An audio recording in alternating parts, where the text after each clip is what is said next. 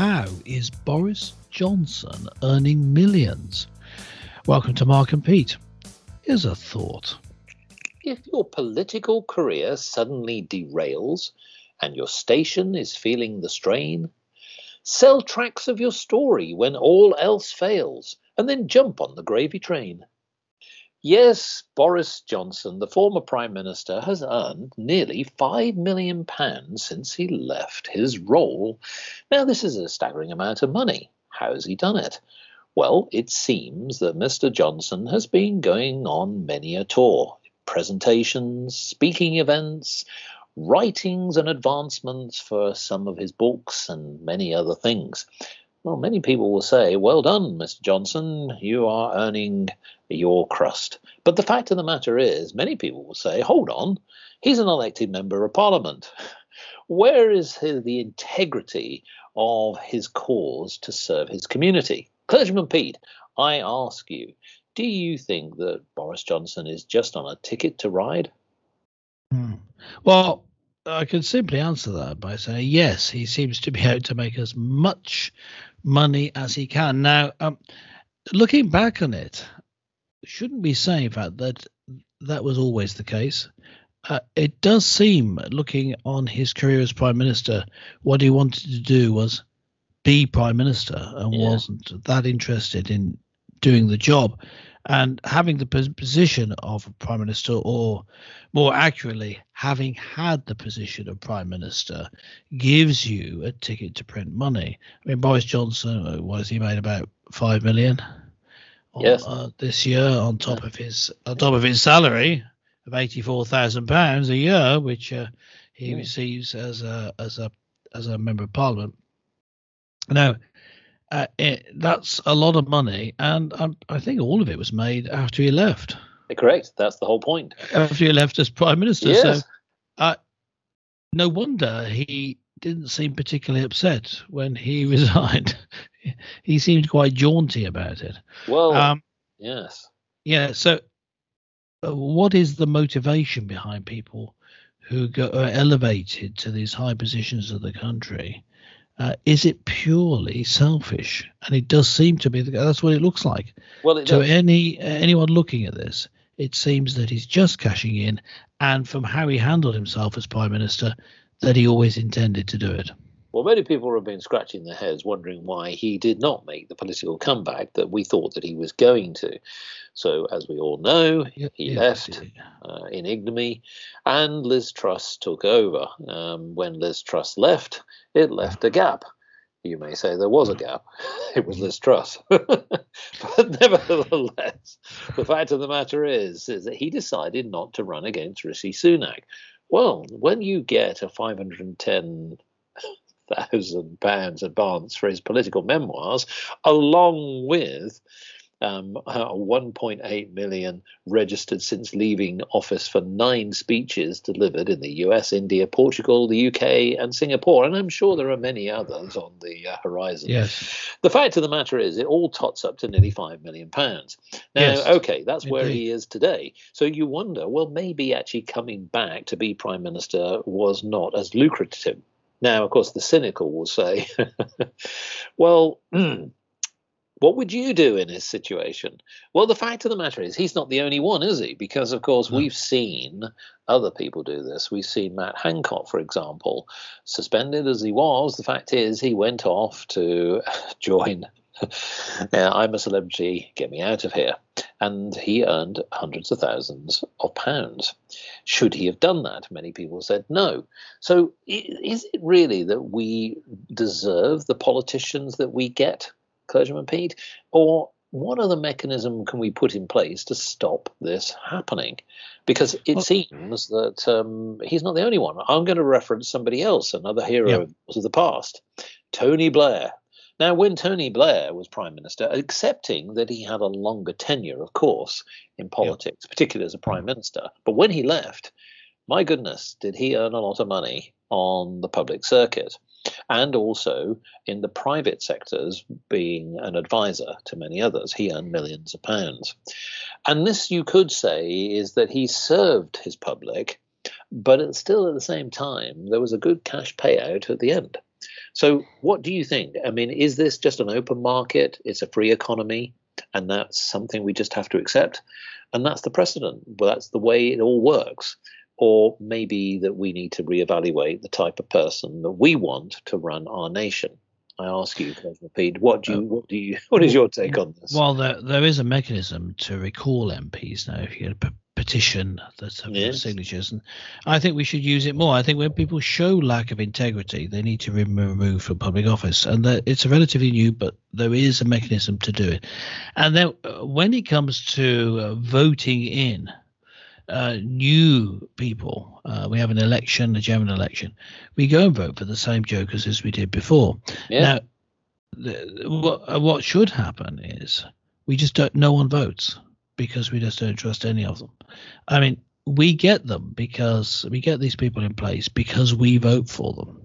And in the end, it's a reflection of who we are that we get these grasping people who have no intellectual weight or any sort of moral compass, it seems, actually running the place.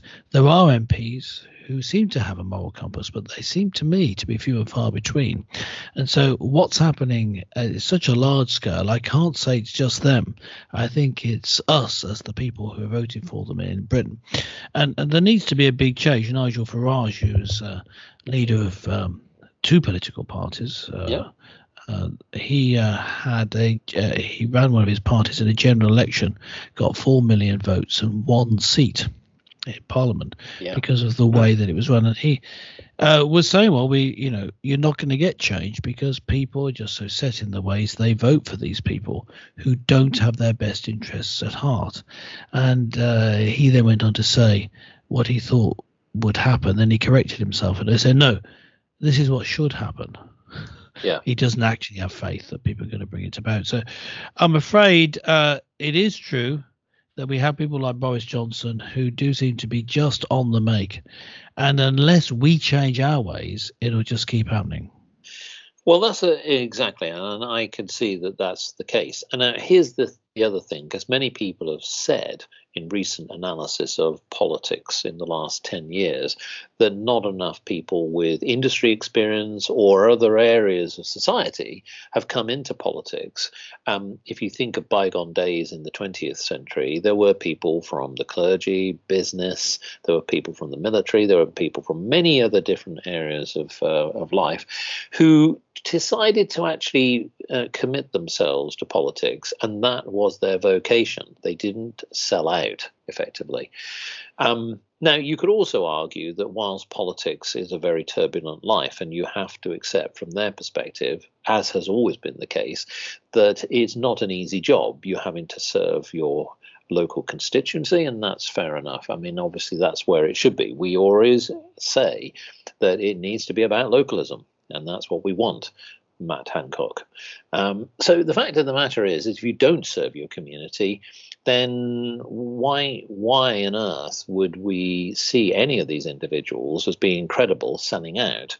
Now, here's the thing. I think that it does need a complete overhaul of legislation to stop people doing this. But here's the thing as well.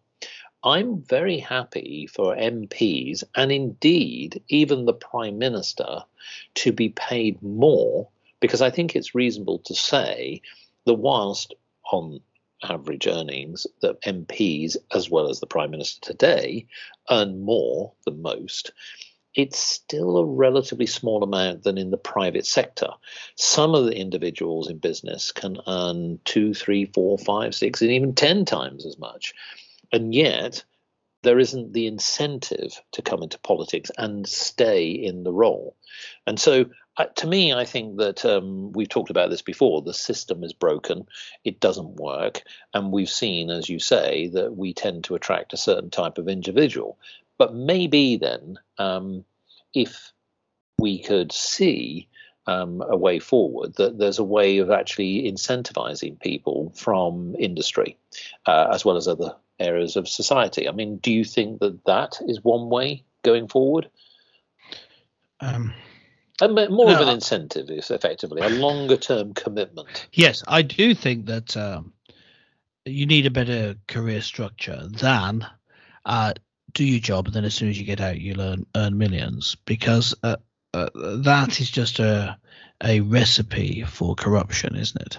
And not paying people enough while they're working is a recipe for corruption while you're on the job, Matt Hancock. And so what you have is structural changes we could make. You're right, that could improve matters. And I think that something else that we could do, we could make it easier, more obvious how to recall your MPs. And another thing you could do is have the selection of MPs being an open primary. That is to say, having people, rather than having people just in the party selecting a candidate who you then vote for, you actually have the electorate voting for the candidate. Yeah.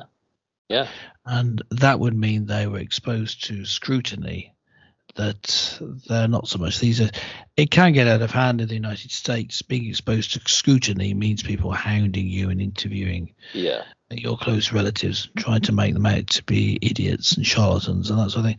So it can go too far, but I think a step in that direction, having some sort of open primary, would help. Well, here's the other thing as well. I'm very much in favour for MPs doing other activities in the way that if they, say, for example, let's say if they commit time, agreed time, to a worthy cause like a charity. So anything that they earn outside of being an MP goes to a worthy cause, meaning all of it, not just some of it, Matt Hancock. And that would be certainly something that I could see then playing to a cause and playing to something positively political in the sense that it supports the cause of the nation or the community. Matt Hancock. Yes. Matt Hancock, Boris Johnson sold out and sold their souls for filthy lucre. And in some point in the future, they will reap their just rewards. Sadly, at the moment, they're just reaping lots and lots of spondulics, lots of cash. And so we have to watch out for the way that they're treated and put into place some changes. That's what we're thinking about this on Mark and Pete, this subject on Mark and Pete. Let us know what you think. You just have to go to markandpete.com and leave a comment. Make sure you subscribe, then you can leave a comment on this and every episode. But I guess that's it. Any final comments, Mark? Well, no, I certainly would say it's I'm open to any kind of incentive, and we're waiting for I'm a Celebrity, Get Me Out of Here. I could see Clergyman Pete eating some very strange substances in the jungle. I get paid far too much doing this job. But yes, catch you next time, everyone. Bye for now.